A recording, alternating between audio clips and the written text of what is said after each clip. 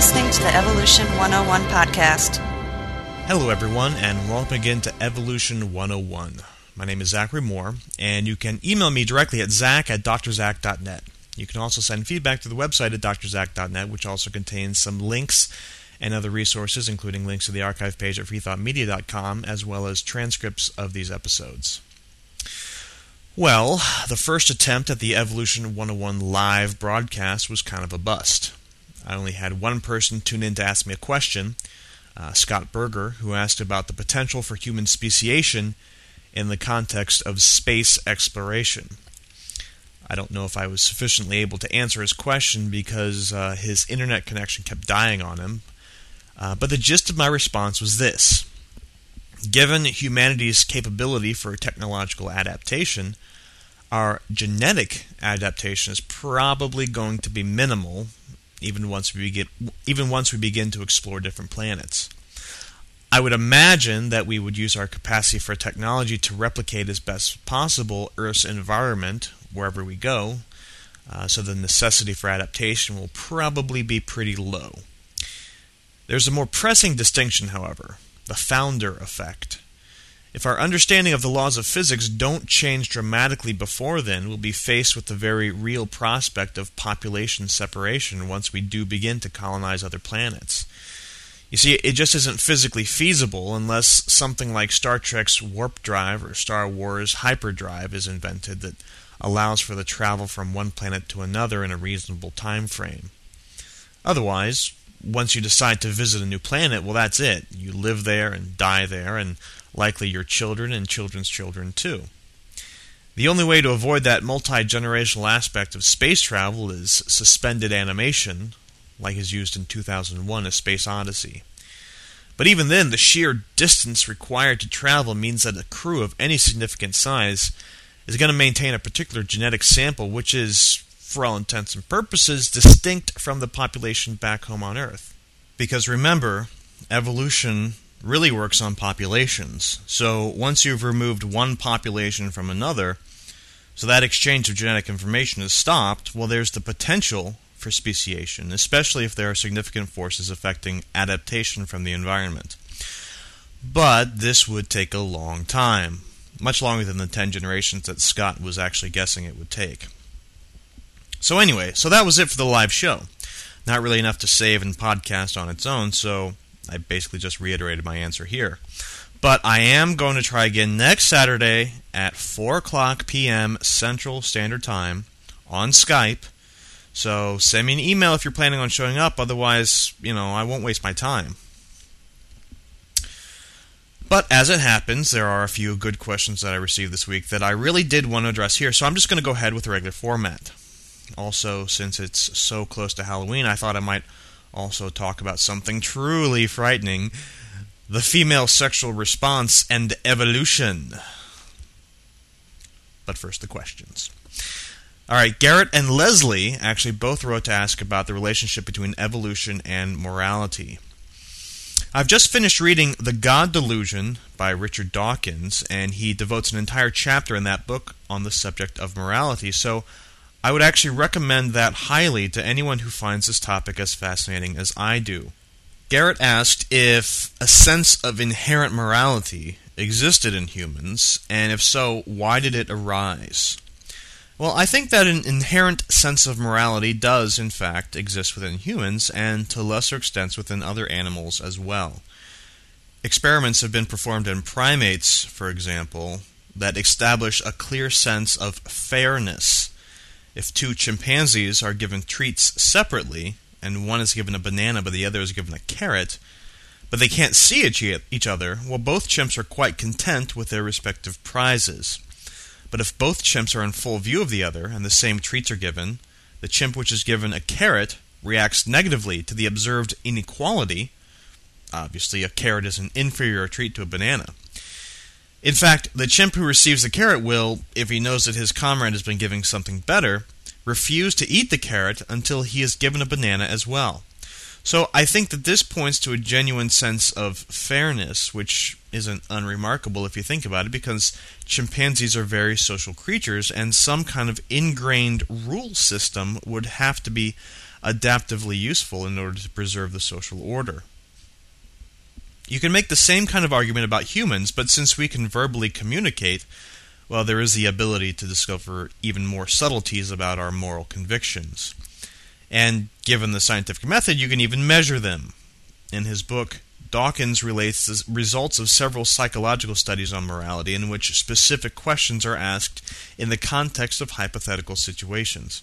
For example, let's say a train is speeding down a track, and there just happen to be 5 people standing on the track ahead, about to be hit by the train, and with no way to save themselves. Then let's say that you are standing at the track switcher, and can move the train from its present track to a side track, avoiding the 5 people ahead. But there also happens to be a man standing on the side track who will assuredly be killed if the tracks are switched. What is the moral course of action? And the vast majority of people will say that it is moral to switch the tracks because it is better to save the 5 people even if the one man is accidentally killed. Simple enough, but there are many different permutations of this example, each one affecting the morality of a particular choice. I won't get into those details here, but I will say that the morality of these situations seem to be upon asking large groups of people under general agreement. If you want more information, then check out Dawkins' book. But my point is not that what is right is decided based on what the majority of people think. But if there were some inherent moral sense, then we should expect to see most people coming to the same conclusions given any particular moral situation. And in fact, the same moral responses are found whether you're asking college psychology students or isolated tribesmen in the Amazon.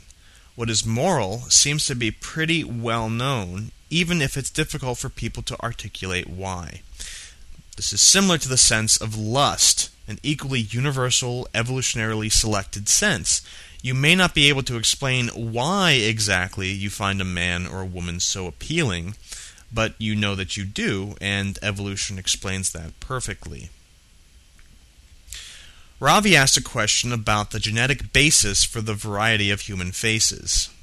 Yes, our facial features are genetically based, as are pretty much all of our physical features like height, hair color, eye color, etc. The fact that our facial features are remarkably individualized, with similar-looking people being extremely rare, although occasionally some doppelgangers do meet, but that's primarily a dramatic device used in movies. Well, that's likely the result of our being such visually oriented creatures and also being highly social. But this may just be a psychological illusion. There, of course, is the cliched phrase, "you all look alike to me," which is used commonly when a person of one race is referring to another race, whether it be a black person talking about white people, a white person talking about Asian people, or an Asian person talking about black people. Certainly, other species exist, such as chimpanzees, which are highly social, but whether a chimpanzee's face is as distinctive to a chimpanzee as a human's face is distinctive to a human, well, I just don't know. There are other species, such as whales, which use sound as their primary means of identification, and we do know that different groups of whales have different languages when they communicate.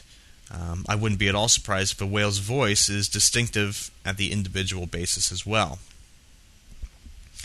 Julian asked a question about the video game Metal Gear Solid for the old PlayStation 1 system.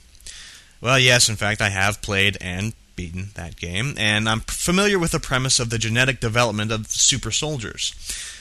This is a new play on the significantly older theme of eugenics, which of course we can thank the Nazis for giving such a bad reputation to. There have been other popular media incarnations that use the idea of genetically breeding super soldiers, like The X-Files and Dark Angel, to name a couple recent television shows. First of all, there's no compelling scientific reason why a concerted effort couldn't be put into place to breed soldier humans.